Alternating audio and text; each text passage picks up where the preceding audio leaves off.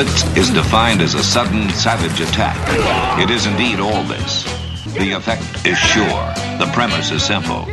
It's a basic, primal confrontation, man to man. No excuses are offered, none accepted. Welcome to the latest edition of Longhorn Blitz with Horns247.com. Looks like a radio station. Now, here are your hosts, lifetime Longhorn Rod Babers, pure athlete, yeah. I transcend race, hombre. Matt Butler. I don't talk man. I back it up. And we are chock full of that, man. Damn right. And Jeff Howe. It's still real to me, damn it. And that's the bottom line, because Stone Cold said so. If you're gonna blitz, come strong, but don't come at all. Coming strong with another edition of Longhorn Blitz with Horns 24/7. I am Jeff Howe. Let me bring in the rest of the team. He is the master of the soundboard, the drop machine extraordinaire, and I don't know if that's a new hat or not, but it's looking sharp. Matt Butler, how are you, sir? Thank you, sir. Yes, my brother got it for me for Christmas. So. Nice. Yeah, thank That's you. That's like the old school steel. The Roaring Bevo. Doesn't it look like Sam Ellinger as a kid when he's storming out? Like the Longhorn photo. It does kind of look like that. I wish we had Travis Crum here to shoot our video this week, but I saw this and I was laughing. I was like, that's just show pure emotion of Longhorn horndom. But it does. Imagine if Bevo, an animated Bevo, looked like Sam Ellinger as an infant. That's what Matt, probably the 50s, 60s era logo. Yeah. I'll wear it next time we have Travis here so people can see. That's sharp. Yeah, no, it's good. It's good. A man who, he's got many variations of Bevo on his clothing because, well, he's still got a lot of team-issued stuff probably from when he was on He also campus has a gray Bevo back now. in the day. He's also, and he'll wear it at some point. We'll get video and photo evidence of it. He's got a Texas Longhorn State Champions of Texas I do. I saw windbreaker. it today in the closet, actually. I was looking for a jacket. It's in the closet. I know wore he it has in here. Brought it in here once. Did I really? Okay, yeah. I saw the dots. He'll wear it and he still owns it because he's a Renaissance man here on the show. And a Renaissance man at 104.9 The Horn, where you can hear him each and every weekday on the Rodcast from 1 to 3. Lifetime Longhorn, 2002 UT All-American, 2002 semifinalist for the Jim Thorpe Award. 4th-round draft choice of the New York Giants back in 2003. Spent his NFL career with the Giants, Lions, Bears, Bucks, Broncos, and a year with the Hamilton Tiger Cats of the CFL. When he was done with football, got himself back to Austin, Texas, in the 40 acres where he earned his degree. When he gets his T-ring back, he will wear it proudly. With us, he is a card-carrying member of DBU, number 21 in your program, number 1 in your hearts, Mr. Rod Babers. And thanks for the intro, brother. Rod, let's start with the Super Bowl. Everybody knows about the game and what happened, but the big news as it relates to the Longhorns, really there's two pieces of news, and one will lead us into our discussion, which today, this week's show, since we're recording this ahead of National Signing Day, and it's an anticlimactic signing day. These days. We'll wait till next week when all the dust settles and really when we see if Javon Shepard ends up in Texas or not, because quite frankly, that's really all there is to it. We'll have a Tom Herman press conference, too, to talk about on next week's show, so we'll get to the signing day stuff next week. But this week, I want to really focus on the draft, the Senior Bowl, some stuff that we missed the last few weeks. Nice. I like that. And Rod, I want to start with Malcolm Brown, and that kind of leads us into a recruiting discussion of sorts because, Malcolm Brown, if I told you Malcolm Brown was the last 5-star defensive line prospect from the state of Texas to sign with a Big 12 school, would you think that's accurate or crazy? I would think that's ludicrous. Well, that's true. Right. I know it's true, but if you told me that, I'd be like, that's like that one of those Wilt Chamberlain stats. I'm like, that's not true. You just haven't done your research. Well, just properly. think about, though, Texas and OU now would have to be about the only ones that get 5-star defensive. So when you go through your head, it's like OU's not held up their end of the – because it used to be they only go to Blue Bloods, but then it's still Texas. We're talking from Tommy Harris to Gerald McCoy. Like, it seemed like they always had one. They haven't had one since. Why you got to bring up 2 OU defensive tackles, man? Yeah, well, just saying that. Well, I'm saying that they're not even holding up their end of the stick. Texas is still in our crappy past decade got some of these type of guys, and still we're getting 5-star defensive linemen. I haven't seen that from them, and I wouldn't expect it from the other and 8. It's not like so the that's state just showing that Texas and OU aren't holding up their end. The fact end. that Tom Herman got one at U of H and was the first group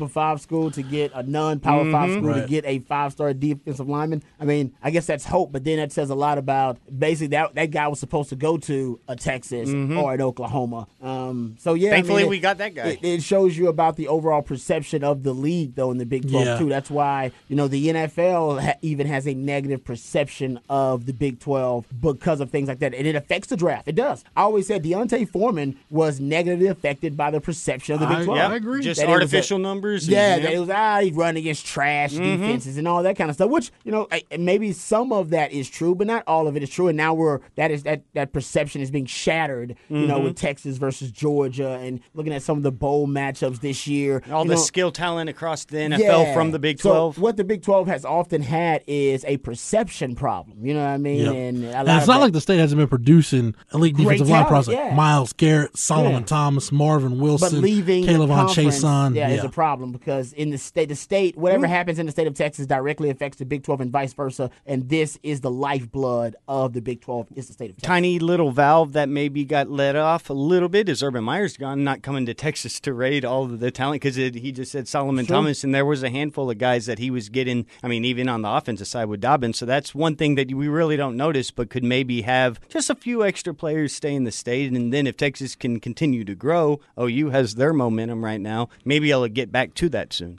By the way, Rod, real quick, I don't want to get us too far off on tangent. I want to get back to Malcolm Brown here in a second. But looking at that 2017 NFL draft, there were 4 running backs taken in the 3rd round. Okay. Deontay Foreman, Alvin Kamara, Kareem Hunt, and James Conner.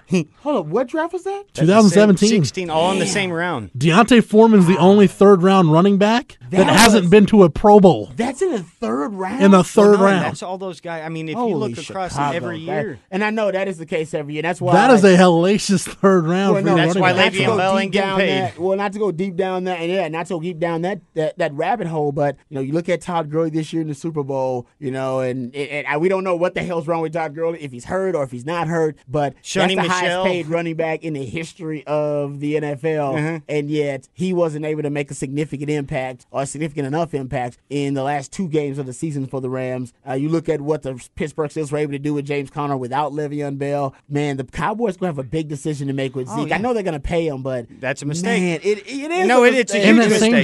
same draft, the Chicago Bears take Tariq Cohen in the 4th round. And it's really a bummer for those players 3rd and because 4th they're round, the ones Rod, that get beat more than that's anybody. Four Pro Bowl running back in the 3rd and 4th round in the same draft. I know, and there's rumors now. Don Graziano says that the Texans are going to try to sign Le'Veon Bell. I'm like, that'd be the worst mistake ever. Why? Just go draft in the 4th If round.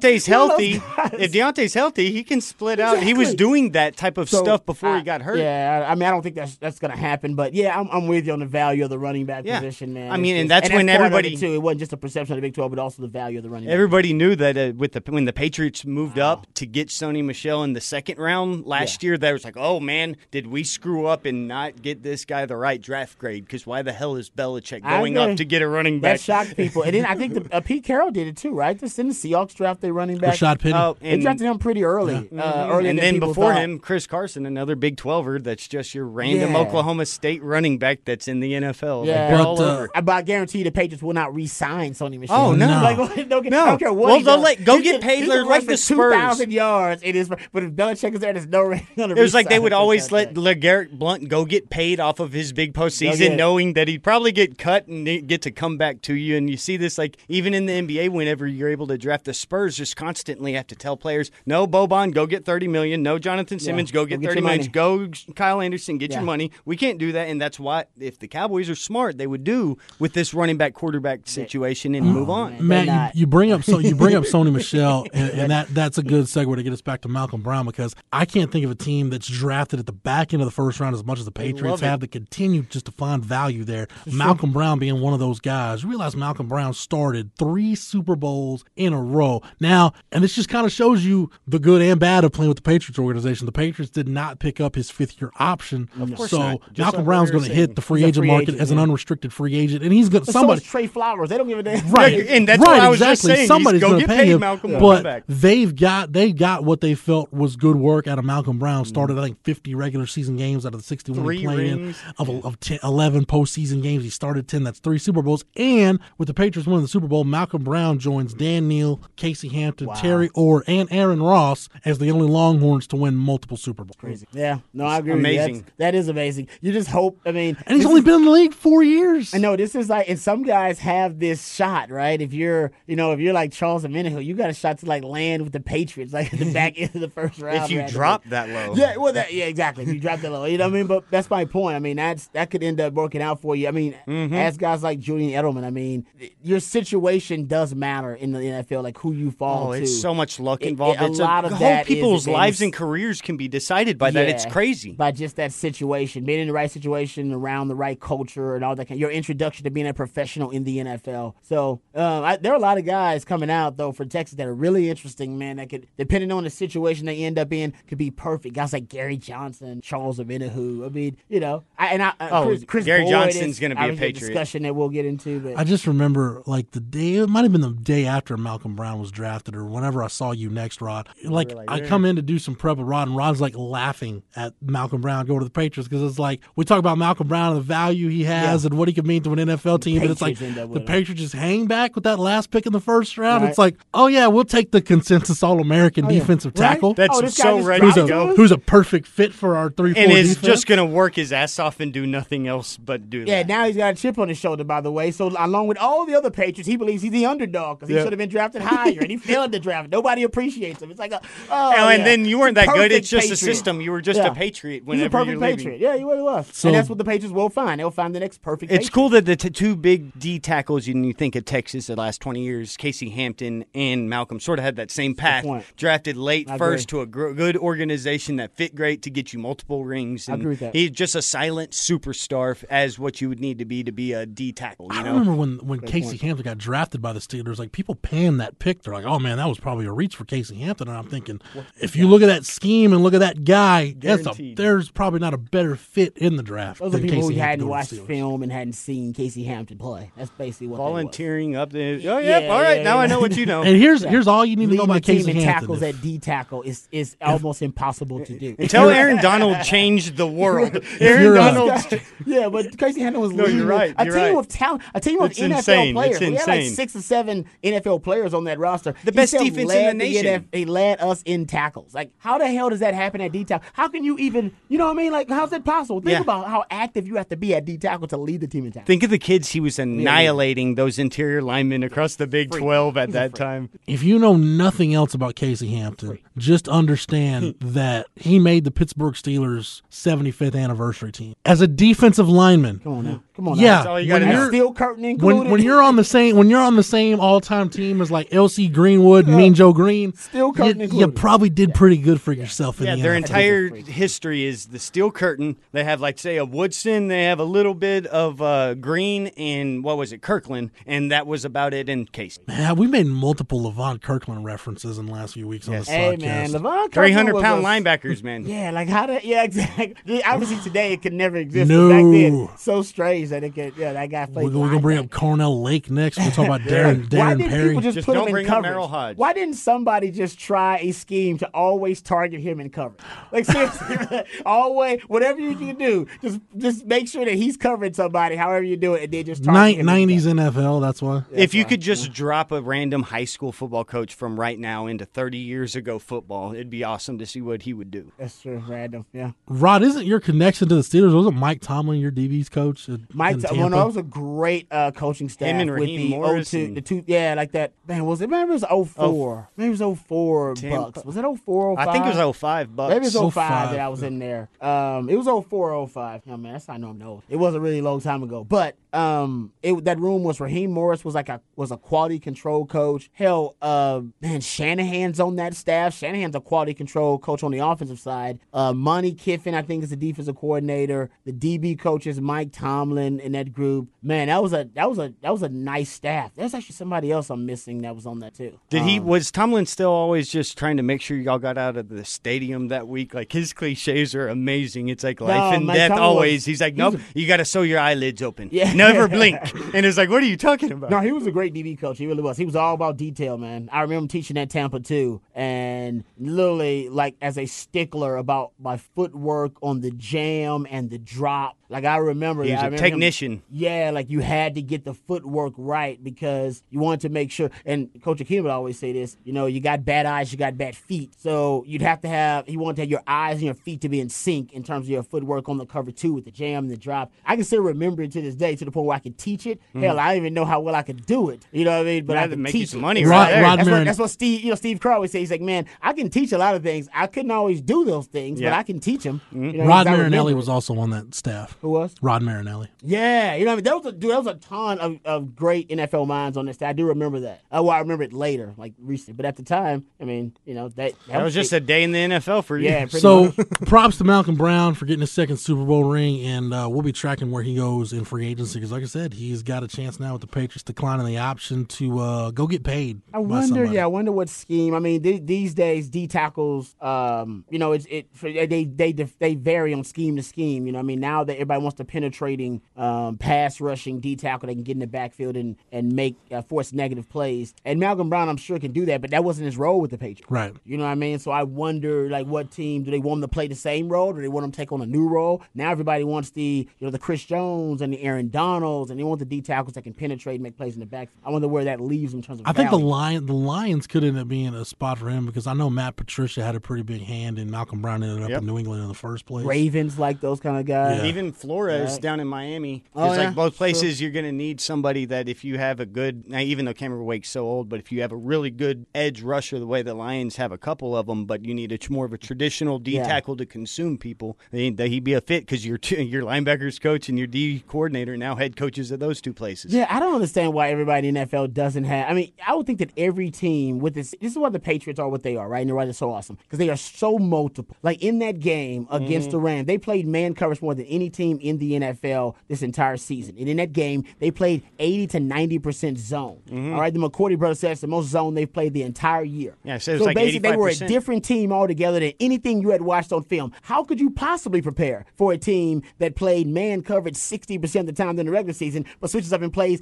zone 80 to 90% of the time? They actually were playing bump and run man coverage with a single high safety against Kansas City. That's why McVay immediately said, I got out-coached. Yeah, so game to game, they are so different. And this is why we love Orlando in the Texas-Georgia game, right? Because he truly really made that defense malleable to defend exactly what Georgia was doing. Yes, basically you got to get rid of your ego. Like Bill Belichick, strangely enough, doesn't have an ego. He just wants to win. Yeah, he doesn't really care about like this is what I do and we do it better than anybody else. No, he goes with what works, what's going to work best to win this particular game, and that's what multiplicity is all about. So even I would always have a Malcolm Brown on my roster. I want a Malcolm Brown. I also want a Chris Jones. Like I would want all those guys because depending on the matchup that week, I may need that guy. But Malcolm Brown may be my MVP that game. And that's where the Patriots are. That every week they can play a different game, and it's basically all from the top down. That Belichick is acquired, and Belichick has just acquired so much knowledge. He's been defending the evolution of football for 30 years. If you go look all the way back to 87 and 90, with the very beginning when he's trying to stop the Elways and stop Jim Kelly and stuff, to where just the knowledge, like for a coach now to be birthed in the way McVay is, you haven't seen everything. Yeah, you can be as well prepared and stuff, but just that encyclopedic experience that he has and everything, he can quickly adapt and make that adjustment. We talk about good D coordinators making the adjustment after like the first drive or two. You have to see what's there, and then you always are confident that Orlando or a Muschamp, they're going to get it. Well, Belichick sort of lived his entire football life in it, and he can go every week and send something and put something out there because he's confident that he has the pieces to put him into that situation, even if they haven't done it before. No, I agree. But you can't replicate that because you don't have that brain. But what you can replicate amazing. Is the multiplicity that he builds his roster with, like intentionally. To start it. But then he knows how to use it all. Talking about Malcolm Brown and free agency, another connection to the Detroit Lions, and I probably heard this and didn't process it.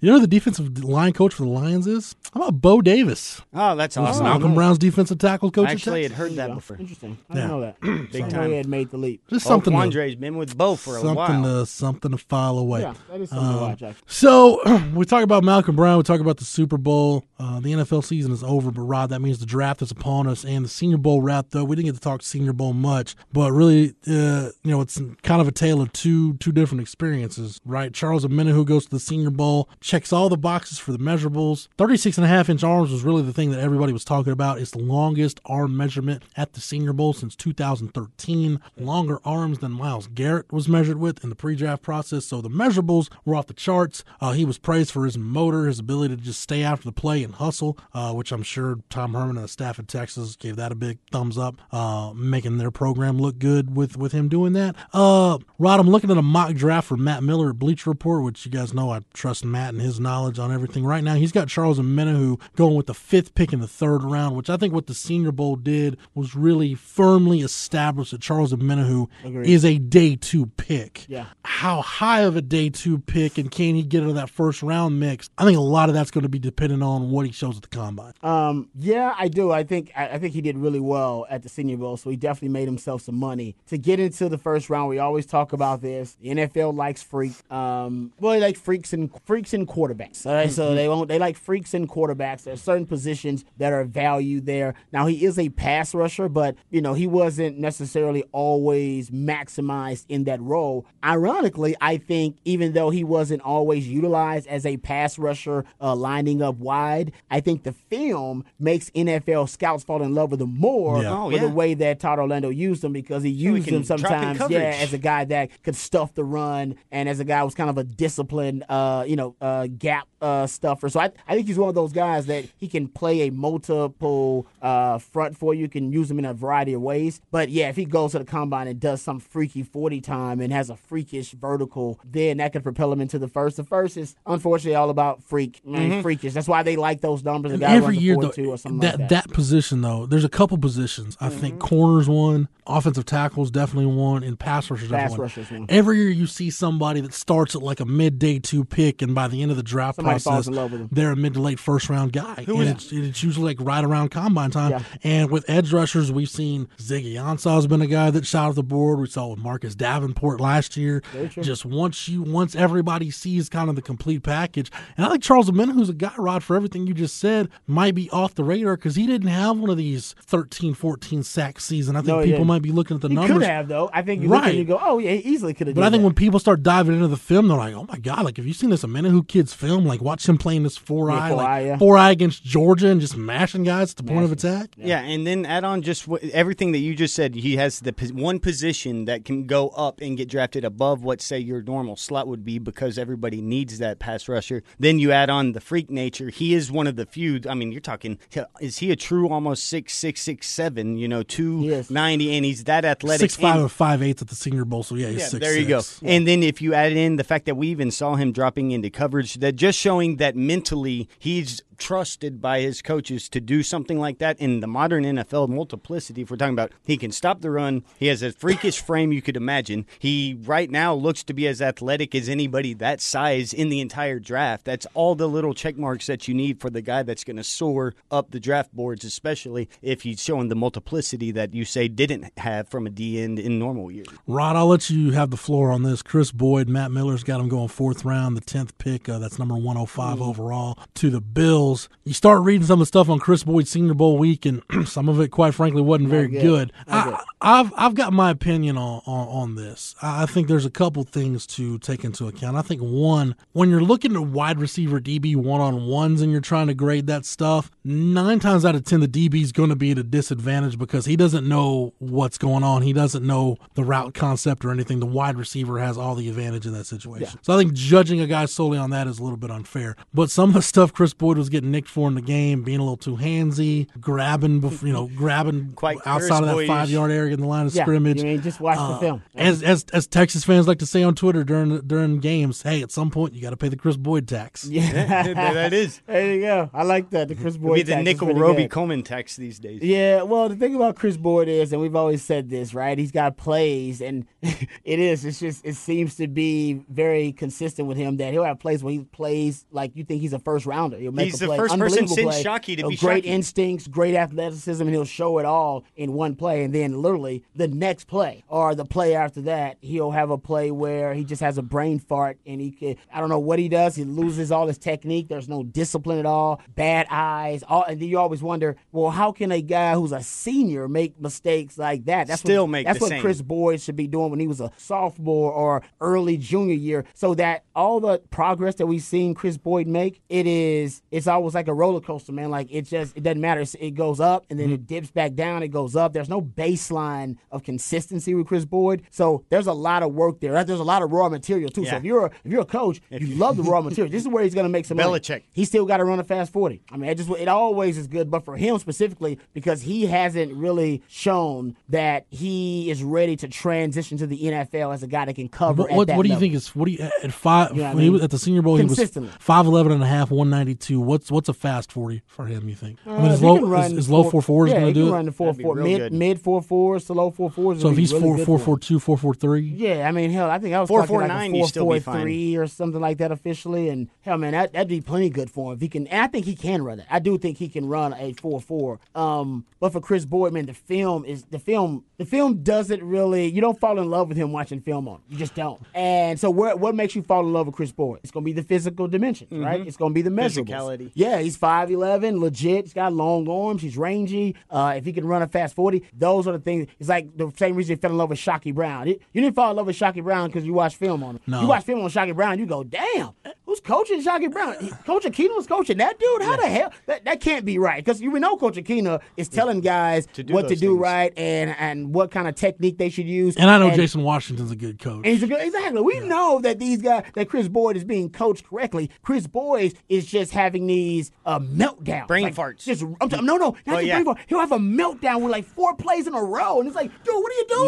Negative. And people understand, avalanche. Like, you know what, we're picking on him now because they know Chris Boyd gets one bad play, it's usually going to follow the other. That's why I liked in, what was it? Was it Big 12 title game? Where he has the bad play, like the holding, but then comes back and is able to break up the red zone. Yeah. Like that showed me a lot about Chris Boyd. I was like, okay, that's good. That's what I need because he usually doesn't fight back well to get out of those ruts. And as a corner, I can tell you, trust me, you're going to get in a rut every now and then. He didn't do that consistently. And I think if you're a scout watching Chris Boyd, to me, the 3-game stretch to watch from him, go watch Oklahoma State where he got benched for the first quarter and was not good the rest of the day. But then go pop in that West Virginia tape where he locks down David Sills and you're like, wow, he looks like a first-round guy. It's like a guy his first 2 rounds. And the Texas Tech game is the next week where he's great in the first half and then it's like in the fourth quarter, they start, like you said, Rod, they started picking on him. If line Antoine Wesley up on Chris Boyd and let him go to work. And he just, it's like never recovered. Those 3 games, like that sums up in a nutshell like Chris Boyd's career. Like, yes, on a given afternoon, he could look like a freaking consensus first-team All-American. Exactly right. And then there are times where you're like, how is he starting? How has he started 30-some-odd games? They got to have a better option out there than this guy. Yeah, I agree. And at the bowl game, unfortunately, it was more of the latter. From what I heard, they didn't get a lot of flashes of the Chris Boyd. It was like, oh, okay, now that guy can be, first drafted in the first 2 rounds. They got more of the Chris Boyd who doesn't really handle the trials and tribulations on the field very well. What I did like about him in the bowl game, though, I did like how they used him as a blitzer, which I think that's going to be another thing. For somebody, whoever drafts him, if he's in that the range of the first 100 picks, which again this Matt Miller mock draft has him going 105 overall. Yeah. If he goes in that first 100 picks, I think it's going to be the DB's coach and the DC standing on the table saying, "No, let us get this guy because as physically gifted as he is, even if he's not a corner, he can be a nickel, a dime. Maybe we can move into safety, but we can find some role for him within what we do." He's got the raw materials. It's like the what's the kid JC? Is it JC Jackson? JC Jackson, yeah. For the Patriots, undrafted, and Belichick basically kept him under wraps for like 12 weeks, and his first, I think, considerable action was in week 12. Yeah, and December. Then by the AFC title game, he is matched up on Tyreek Hill most of the game, playing bump and run coverage against the most explosive athlete in the league, an undrafted free agent because Belichick's like, no, he's actually a great athlete. Like, he really can run, his tools can and do we this. need to just have a great athlete against a great athlete. I know it sounds crazy, but Chris Boyd can be considered kind of that freak athlete. He really can, and I do believe, I'm with you, I think the right coaching staff will, because the NFL coaches are cocky and arrogant, they'll go, give me this kid for a few he's months. a round 2 guy, Give we're me getting this him guy in for a few 4? months. Exactly. It's like the Houghton Hill kind of value. Like, I get this guy undrafted. He was starting in Watch me week get 3. this guy. That's how NFL coaches, they believe that. Okay, that was going to be my next question. So you look at the exactly. years. Yeah, get him No, with Zimmer. it's just like what we were saying before with the landing spot, how certain careers, it really isn't up to the player. If he goes to the upper part of a round to a crappy team that doesn't understand what he can do well, it could go real bad. But the Bears with Nasty Nate. Yeah. The Bears with Nathan. When they got Nathan Bears, they knew exactly how to use Nasty Nate. And that's where the guy like him, and I mean, that's why when we brought up Shockey, it was like, Shockey still played for the Ravens under a Harbaugh defense for like 5 years. It's crazy to think that what type of landing spot can really help you that much. That even if you don't even hit what's expected, that you could be that serviceable. So it all come down to them getting the value. I think that comes down to an organizational thing too, because like we've seen with the Ravens and Austin Newsome, they love taking big school guys. They do. Like if you were a multiple year starter, they love taking guys from Texas or Alabama or the big blue blood name school. Yeah. And while you're on it, you asked, what would be the 40 time, like the top 10 last year, 4.45 would have been top 10. And for example, Minkah Fitzpatrick, who went in the first round, he ran a 4.46, was the 11th fastest time. He's a safety, but not a corner. If you're a corner that runs that fast, and be pretty. They'll have multiple. He'll have multiple chances because he'll have it. I'm sure he'll do the pro day time, and of course also the. All right, time for our first break on the show. But when we come back, it's more talk about the Texas prospects in the 2019 NFL Draft. You're listening to Longhorn Blitz with Horns 247.com. Welcome back to Longhorn Blitz with Horns247.com. Once again, Jeff Howe. Rod, would you like to go over some of your combine numbers, Rod? Hell, I think he knows them by now. I don't know. Yeah, go ahead. I found this. This is on DraftScout.com. It's got your combine results. That's what it says. Height, it got you at 5'8" and 6 something. So. Yeah, that cost me some bread right there because they thought I was. I think I was listed at 5'11" on Texas the program. Listed. You were one of the first guys, Rod, where I'm like, I saw your combine numbers. I'm like, I thought Rod Babers was 5'11". He's been 5'11" for 3 years now. Now you're telling me he's 5'9"? They were upset. They were like mad at Roy me. Williams went from I'm not the real. I didn't list myself at 5'11". Roy Williams went from 6'5" to like 6'2" and 3/8 or something. Yeah, the Longhorns. They want. I guess they thought the players were reading the programs. I don't know what. Like it doesn't seem to really matter. But the image back then, it was like you had the folklore. And you know what Texas did? I looked bigger on film. I would say that I looked like I was bigger because my arms. Because of big cleats. So Rod, you're 5'9", weight 192. What are you right now? You're probably 175, 180. Yeah, 40-yard dash. They got you 4.4 flat. Yeah, I mean, I actually some people said they clocked me at a 4.3 there, like with the handheld time. I was at the 40 time. I was good. That's why I didn't run it again in my pro day. They were like, "You gonna run again?" I was like, "Hell no, I'm not running again. I'm not gonna run a 4.5 out there." I was like, "He's a 4.5." You're like one of the first ones to make the smart. They always take your worst time. Yeah. I didn't know that. I thought it was taking your best time. Like, no, they give your best time like when they're talking, but they usually your worst time is the one that goes. Your 20-yard split 2.58. Your 10-yard split 1.57. 225-pound bench 15 reps. Yeah, that was disappointing. That I should have got that close to 20. That I was I hit the weight room pretty hard. I should have did better. That was disappointing because I think I had done 17 or 18 just working out there with Sims. So that was bad. Phil Sims have you on that bench. Yeah, I don't know why. I don't know why I had a bad bench. I can't really figure it out.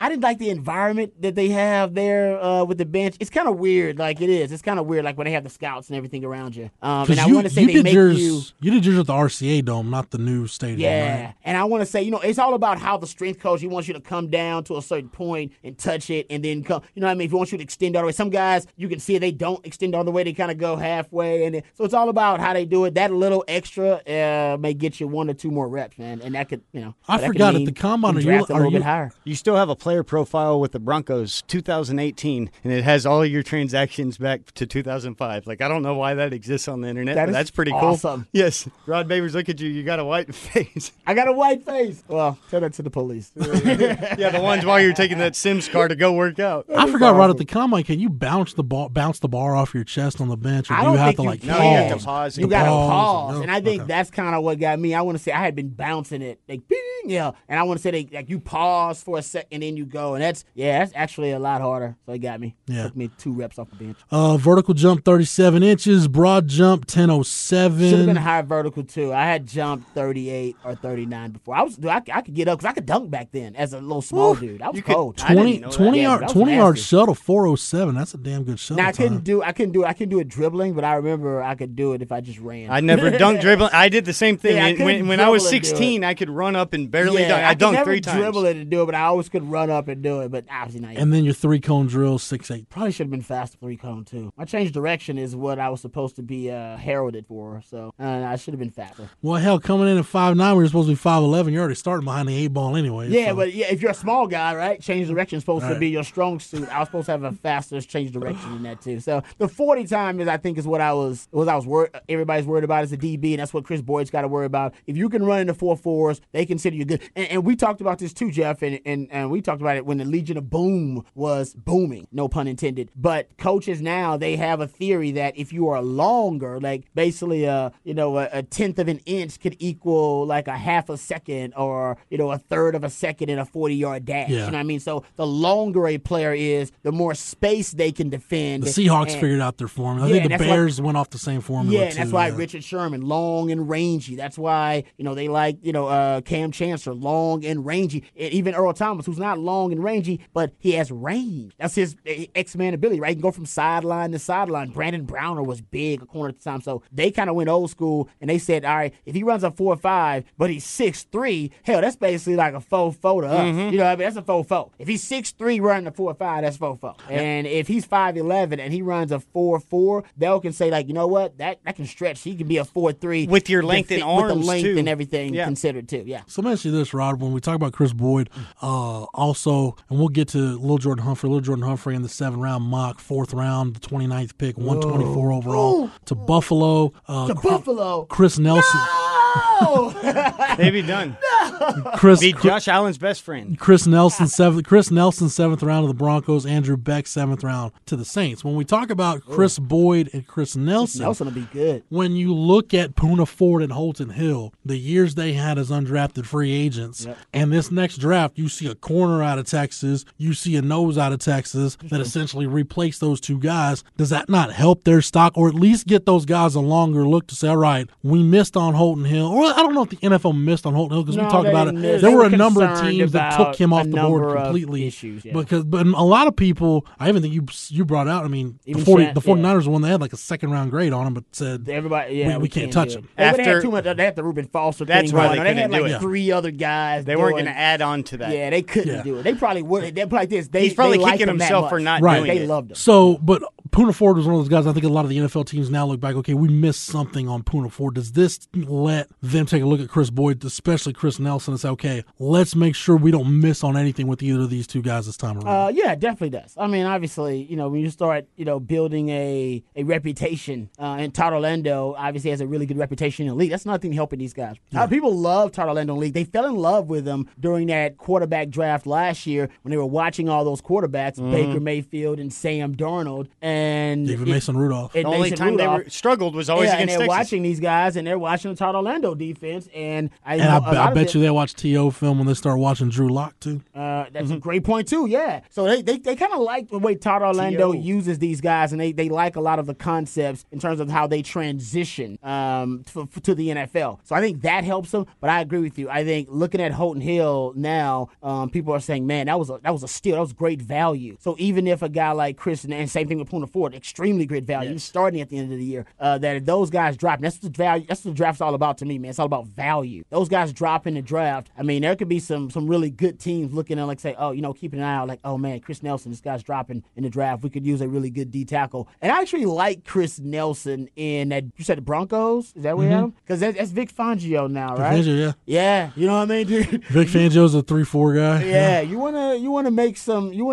make some money as a D lineman or a front 7 guy. Man, Vic Fangio knows how to use those guys. Has a great record with linebackers and D linemen. So yeah, I like that. You said Chris Boyd too? Where's Chris Boyd going? Chris Boyd 4th round. To the Broncos? To the Bills. To the Bills. Matt Miller's got 2 Texas guys to the Bills, Chris Boyd and Lil Jordan Humphrey. Right? Yeah. You didn't seem excited about that at all. Yeah, I'm not really excited about that. I'm not. Well, Sean McDermott's a defensive coach, still up there, but I'm not sure like what kind of system they're running. I got to do more research. And the whole organization's content with just being mediocre. Yeah, I want him to go somewhere where where, like the Chargers maybe. Like the Chargers would be a great spot for Chris Boyd. Oh, it'd be he amazing. He wouldn't have to play because they're really, really deep. Adrian. But, actually there's a connection there. But they have a great history of developing defensive back. You know what I mean? Really maximizing DB talent. And so does the Minnesota Vikings. I think they're one of them, too. Jerry Gray getting it done. Yeah, I think that's one. I think I'm looking for a spot like that. You know what I mean? So, and then the other guy I want to talk about, we'll talk about LJ Humphrey, too. We got some time left. But, and if Andrew Beck gets drafted, I think the guy Andrew Beck needs to go find. He needs to go find out wherever James Devlin's hanging out this offseason and go shake his hand because, Rod, it's a copycat league. And even though they were doing different things within their 22 personnel package that they ran most of the second half, the fact that the Patriots won a Super Bowl with drives where they had a fullback on the field, NFL teams now are starting to go through they're talking to scouts, their area guys. All right, I need a list of 5 best fullbacks in this draft. Pretty much. I totally agree with you. And that's one of the things that we loved about Beck this year was he was an awesome blocker. Like, he was a better blocker than he was a receiving threat. He really was. And was a damn good receiving threat. He was not disrespecting him as a receiving threat, but he actually was a great blocker. You always talk about losing 3 guys off the offensive line. Hell, you basically end up losing your 4 best blockers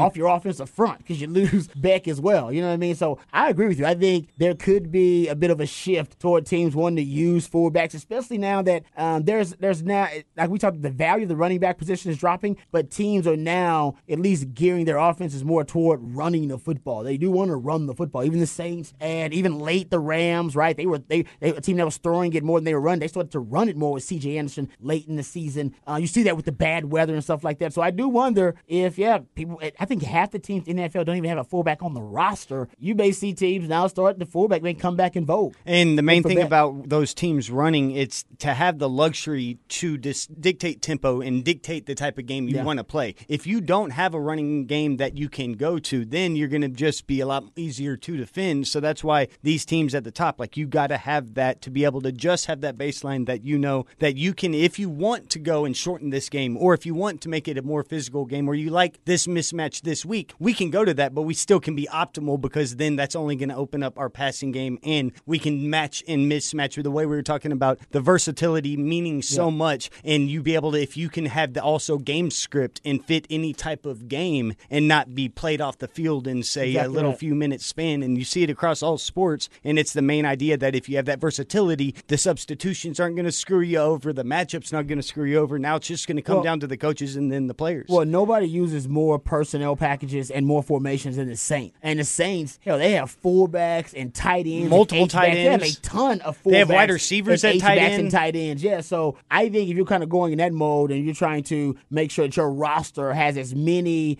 possibilities offensively, you know what I mean? You're multiply just the way you get 1 times 2 times 3 times 4. Everybody should have a Malcolm Brown on their roster. Everybody should have a Beck or a Devlin on their roster somewhere. Remember when we talk about exponential growth in the numbers, it's the main thing with if you have 3 different dimension or 3 different formations and you can go and run 5 things off of it, well, that's 15. But if you say have 4 that can run 5 off it, and that idea that when you add that one more possibility and start stacking it up, and then you end up having 10 different ones, and now we're talking about thousands of options to combine together, and it's just a good example you use right there with the Saints. And I think even at a simpler level, and even what you guys are talking about, if you take a guy like Andrew Beck and there's a franchise that can say, hey, look, he could be our number 3/4 tight end that we can keep active on game day because he's our number 1 fullback and he's a core special teams guy. Now, Rod, how many is it active on game day? Is it 47, 48 that they're active on game day? I believe it is 48. 48? 48, yeah, right? that's he's one of your make sure. He's one of your 48 or whatever. Yeah. But that one guy is taking up essentially he's got three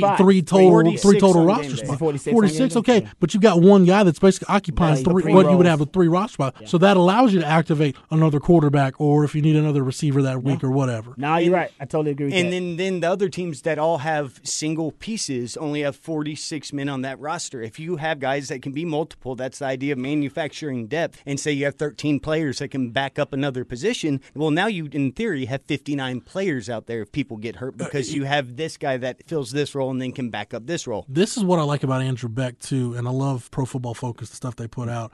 Passer rating when targeted among Big 12 tight ends this last year, only Grant Calcaterra at Oklahoma, which Calcaterra, you kind of count him as a tight end. He's more of a flex guy. Yeah, he is. He's that Mark Andrews. He's a hybrid guy. Only Grant Calcaterra and Trayvon Wesco at West Virginia, who, Rod, I know you liked a lot when we went to got into West Virginia week. Only Calcaterra and and Wesco had a higher passer rating when targeted among Big 12 tight ends. Andrew Beck's passer rating when targeted, 101.4. And as you pointed out, like those guys are, they're more flex, like kind of hybrid tight ends, and more 5-tool tight ends. I mean, that's what Texas has, I think, in Reese Lato and Cade Brewer coming up, where you can utilize those guys and flex them out and split them out. Andrew Beck Wesco, I think, is going to be more of like what we think of as an H-back. Yeah, exactly. Yeah. I totally agree.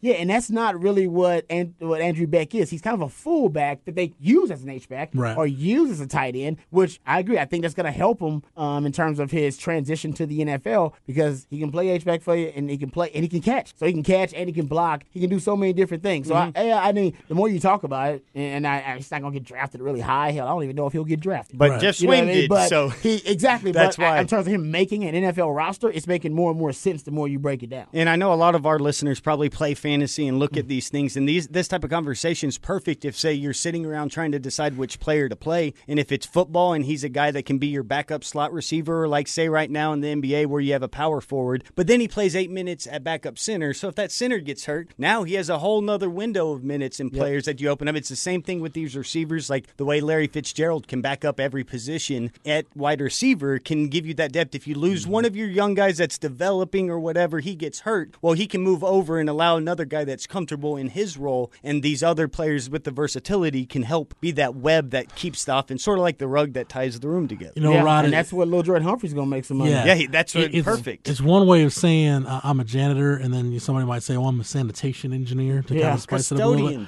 bit. What you talk about having great value in the draft. Yeah. Well, how I think NFL franchises look at it. Hey, man, if you take Andrew Beck in the 7th round or get him as a priority free agent, he can do all those things I talked about: core special teams, number 1 fullback, number 3 or number 4 tight end, and he's cheap. That's what NFL teams love. They love cheap. Man, if you can get value like that, or to Chris Nelson, like he's our number 2 nose. Yep.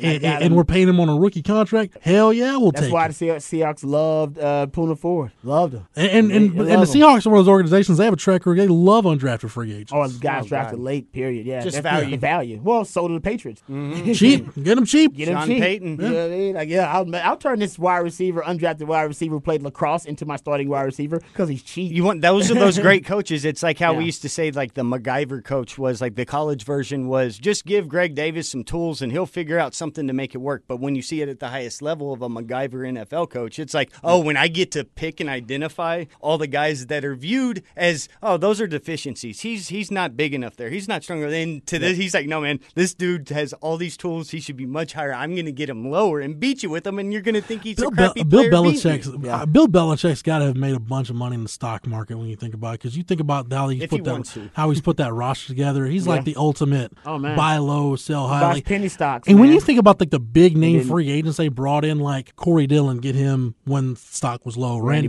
Moss, stock was low. I think he traded a 4th-round pick for Look what he did with Brandon Cooks and some of these picks that when you see these guys that get teaming right before the trade deadline with all of his linebackers that he's drafted and be like, what? You're trading your best linebacker to the Browns? What are you doing? But you be able to get those assets, move those assets, and then if there's long-term on it, you can get all those assets back and not basically you got a player for free for 6 months to try to win a championship. Yep. I mean, you draft, Deion Branch as the Super Bowl MVP, you end up trading him for a first-round pick. Yeah. I remember when they cut Lord Malloy, it's like, what are you doing? You're cutting your captain and all-pro safety, but no. Whenever everybody was like, Richard Seymour. What type of moron would go and trade away a 2nd and a 7th for Wes Welker? He's only had 1 TD and a punt returner for the Dolphins, and then he ends up, because I know how to use him and y'all didn't. All right, it's time to wrap this thing up and put it in the oven, and we will do that on the other side as we close out another edition of Longhorn Blitz with Horns, 247.com.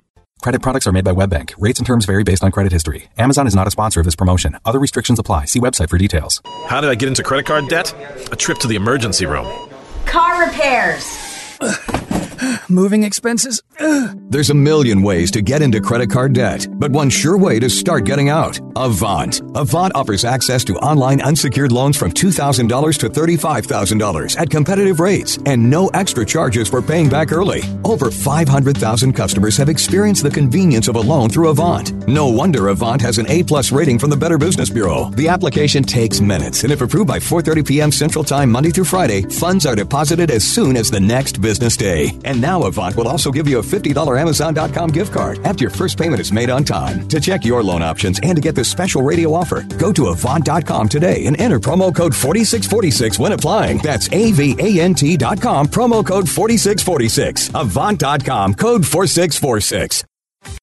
As a small business owner, you make every dollar count. So what could you do with $10? Go to Vistaprint.com today and you'll get 500 high-quality custom business cards for only $9.99. That's less than 2 cents per card. And at Vistaprint, your satisfaction is absolutely guaranteed. So it's never been easier to turn 500 strangers into connections. Just visit Vistaprint.com and use promo code 1313 at checkout. That's Vistaprint.com, promo code 1313. Geico presents eyewitness interviews with inanimate objects. This is Belinda Collins, live on the scene of a recent lightning storm. Here to describe the event, a TV tray. I was watching football and holding a plate of meatloaf when kabam! A bolt of lightning slams into the apartment, blowing out the TV and surround sound. Anything you could have done to help? Ma'am, I'm a foldable table, not an electrician. Your TV tray can't help you in a lightning storm, but the Geico Insurance Agency can help you get covered for personal property damage. Go to geico.com to see how affordable renter's insurance can be.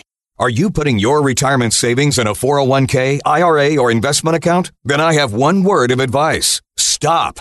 Many experts warn of a stock market crash any day now. And if it's anything like the last 2 crashes, you could lose 50% or more of your hard-earned savings in the Wall Street casino. Can you afford to lose half of your retirement savings again? Hey, you don't have to lose a penny because there's a better, safer way to save for retirement. And you can learn all about it in a free report. This is the report Wall Street and big banks desperately hope you never see. Why? Because this method continues to grow your money even when the market tumbles. It lets you take back control of your money and finances, and it gives you penalty-free access to your savings. Plus, it beats the pants off any 401k or IRA. These are uncertain times, so get the information you need today to guarantee your retirement security. To get this free report, go to bankonyourself.com right now. That's bankonyourself.com. Bankonyourself.com.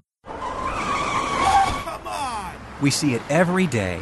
They cut you off, and they tick you off. It's called road rage. But they're not mad at you.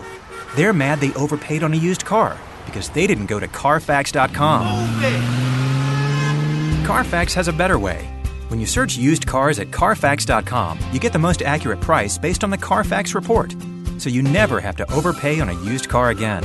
Start your used car search today at Carfax.com. Credit products are made by WebBank. Rates and terms vary based on credit history. Amazon is not a sponsor of this promotion. Other restrictions apply. See website for details. How did I get into credit card debt?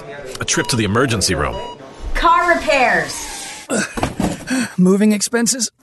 There's a million ways to get into credit card debt, but one sure way to start getting out. Avant. Avant offers access to online unsecured loans from $2,000 to $35,000 at competitive rates and no extra charges for paying back early. Over 500,000 customers have experienced the convenience of a loan through Avant. No wonder Avant has an A+ rating from the Better Business Bureau. The application takes minutes, and if approved by 4:30 p.m. Central Time Monday through Friday, funds are deposited as soon as the next business day. And now Avant will also give you a $50 Amazon.com gift card after your first payment is made on time. To check your loan options and to get this special radio offer, go to Avant.com today and enter promo code 4646 when applying. That's AVANT.com, promo code 4646. Avant.com, code 4646.